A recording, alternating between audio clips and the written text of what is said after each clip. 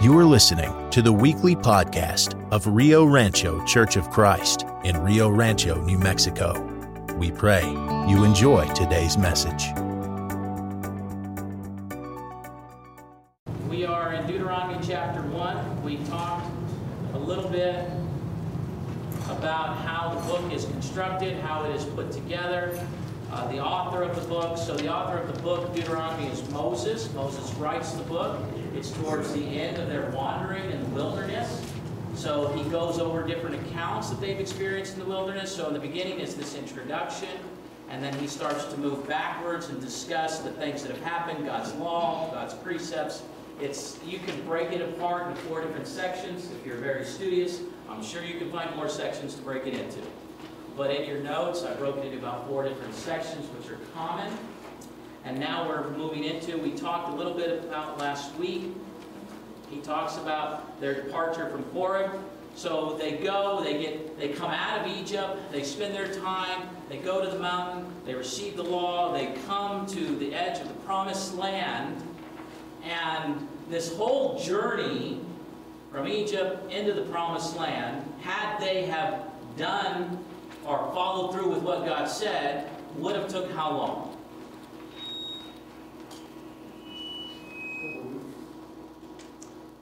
Almost, about 11 days. About 11 days. Moses writes for us, hey, 11 days, right? So, had they just followed the path that God laid out for them, they could have started this journey into the promised land in 11 days. And it took them how long? 40 years. It took 40 years. What lessons is God trying to teach you that it should have took days, but it's taking us years? Patience and obedience. Pay attention. You know, it's not only patience and obedience, it's follow through with what God has laid out. It's trust in Him that this is the path that He wants for me, right? We get real for a minute. We're going to all start filing our taxes soon.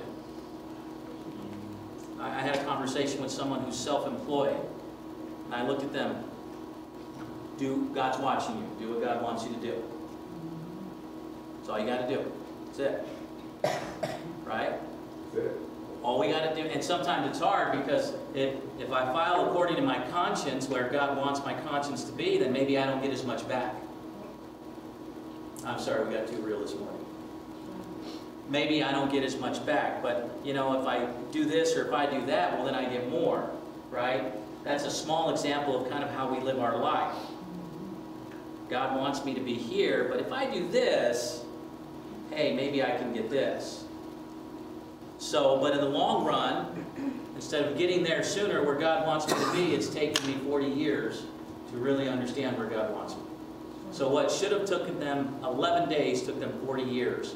And the ones who said they went into the promised land, 12 spies came back, 12 spies went in, 12 spies came back, and their response was, for 10 of them, No, can't do it. Can't do it.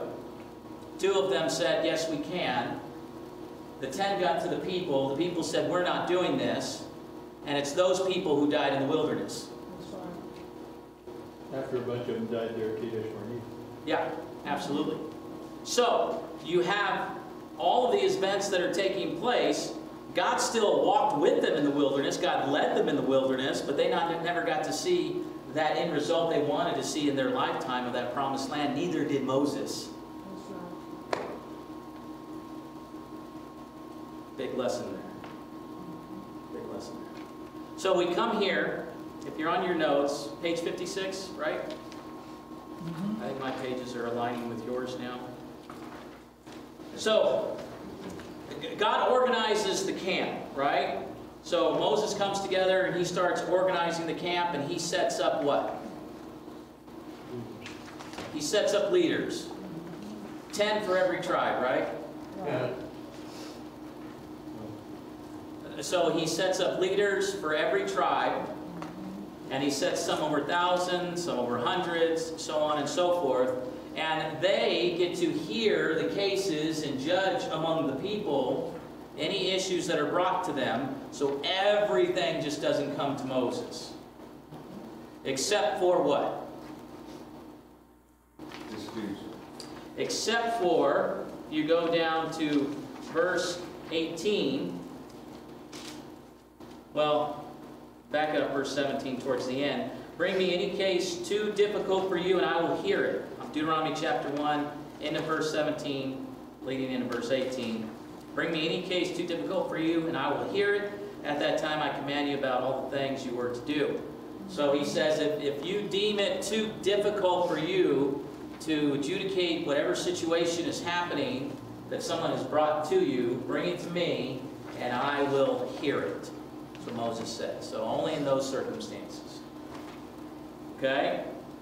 So he breaks out the camp, breaks out this organization. Let's go down to your middle of the page, 56 says, through the wilderness.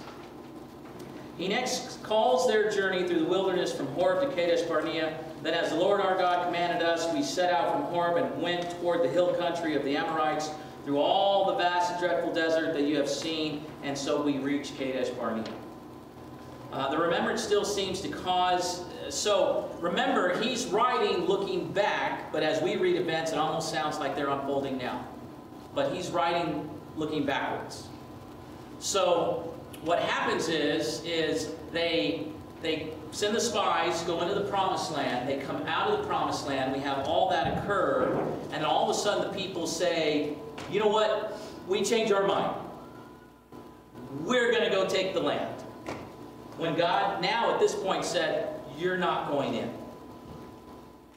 That land where you were headed, where I told you to take, it was already yours. You came back, told me, no, you can't do it. So now your generation will die in the wilderness. You're not going to make it there. And then the people do what? You had to have read chapter 1. That was your homework lesson. If you weren't here, that's okay, you didn't know. But then the people say, whoa, wait a minute, we're going to go do it. So they go up into the Amorites and try and wage war on the Amorites, and what happens? They're defeated. Huh? They're defeated. They got defeated. Soundly defeated. And came scurrying back. Because God said, do this, they said, no, we can't. When God says, I have this for you, and we say, no, I don't think you can do that. That's what happens when we say no.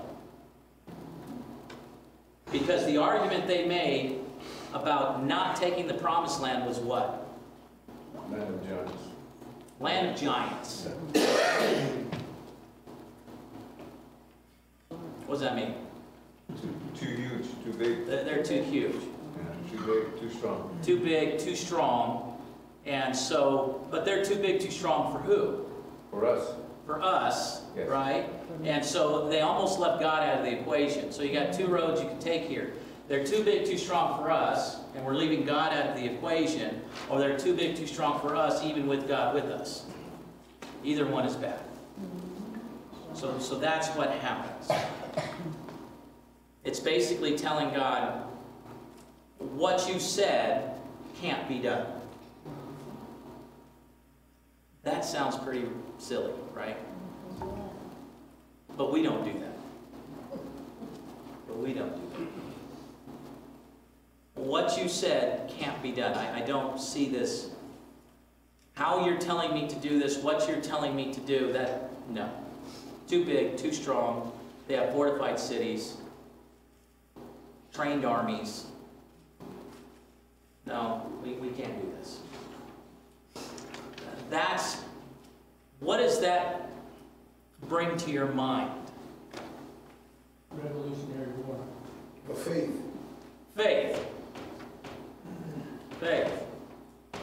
Do I have that faith in what? God.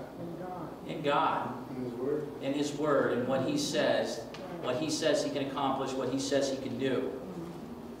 And I'm going to step out, not in what I can do, but what He already said He's going to accomplish.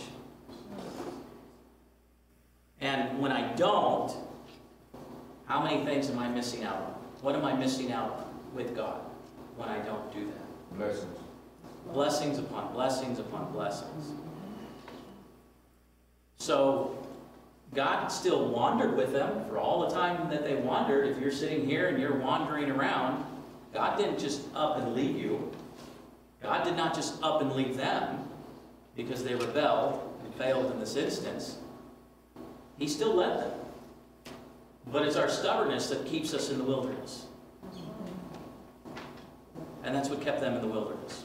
So they decide, hey, we're going to go up and we're going to attack the Amorites now, and they get defeated. What does that say to you? Shoulda, coulda. What we should have done, we didn't do. And because we did not do it, He's not going to give us the blessings that we say we want right now, that He had promised us before, and we didn't take it. Now we want it on our terms, or we want it now. And He says no. He says no. You don't get it. They didn't really repent because they're still trying to do it on their own. They just kind of felt sorry they were called out on it. And also in like verse 30 to 32, verse 30 to 32, God says He's going to go out and fight for them. And in the end of that, Moses is describing all the signs and wonders, and He brought them out of Egypt. All this power that He brought them, and they saw it with their own eyes, and they still had this attitude. In spite of that word, verse 32, you did not trust. So let's go there, because that's where I wanted to get. Verse 29. We're still in Deuteronomy chapter 1, verse 29. He says, "So I said to you, do not be terrified or afraid of them. The Lord your God who goes before you will fight for you, just as you saw Him do in Egypt. And you saw in the wilderness how the Lord your God carried you as a man carries his son all along the way you travel until you reach this place." So He tells them, do not be terrified. Do not be afraid. And it's hard for us to kind of grasp, because all we have, if your translation has that, is that exclamation point there at the end, verse 29. So I said to you, do not be terrified or afraid of them. That's an emphatic, don't be afraid. He's emphatically saying that. The Lord your God who goes before you will fight for you. Going back to what Michael said, I'm fighting for you. Shoulda, woulda, coulda, like what Robert said, right? They tried to do it in their own strength. I like the phrase he used, in their own terms. You ever have a conversation with your child or someone you're working with, and they want to listen, but they want to listen on their terms? I was talking to a little one yesterday, and I was excited about the new classroom we made. I said, look, you go to class, and when you're done, if you listen, I will give you a piece of candy. The little one got all excited, and then stopped. I want 2 pieces.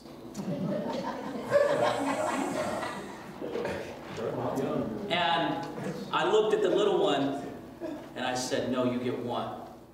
I go, and if you ask me again, you get none. There you go. Are we good? Yes.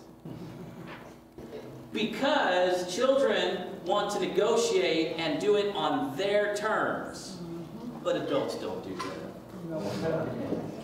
We don't do that. See, they wanted to go and take the land on their terms, is what they wanted to do. And notice, we keep going. The end of starting verse 3, Lord your God who goes before you will fight for you, and as you saw Him do for you in Egypt. Verse 31, and you saw in the wilderness how the Lord your God carried you as a man carries his son all along the way you traveled until you reached this place. That is an amazing picture if you don't see it. Okay? So, when I pick up my son, and he's exhausted, and he's tired, man, I've got my son. He's got his head on my shoulder. His arms are around. 10 men couldn't rip him off me. Just couldn't happen. That's my son. And I hold him close and tight to me. God is saying, I carried you from Egypt to here as a father carries a son. That's how close, that's how much I love you, that's how important you are to me. I carried you. You saw what I did in Egypt. You experienced how I carried you in the wilderness. And now, you doubt that I can do this? My son, sometimes he'll come to me, and he's got this thing where he's afraid of the dark, but not afraid of the dark. So he'll come and get me, and I'll pick him up. And I'll start to go in. He's like, no, I still don't want to. I'm with you, and you don't want to go in. After we have done this how many times? That's almost what it's like. Really? God says, really? He goes further. And you saw in the wilderness how the Lord your God carried you as a man carries his son. All the way you traveled until you reached this place. But in spite of this, you did not what? Trust. That's the key. That explains all of this. He says, you did not trust. You did not trust. Because it doesn't matter how big that enemy is. Doesn't matter.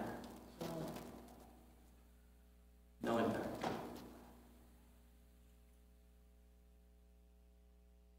How many of you have someone who's older than you that's a protector person? Or someone who's a protector in your life when you were small? It's interesting enough. I got myself probably in more trouble than what I needed to.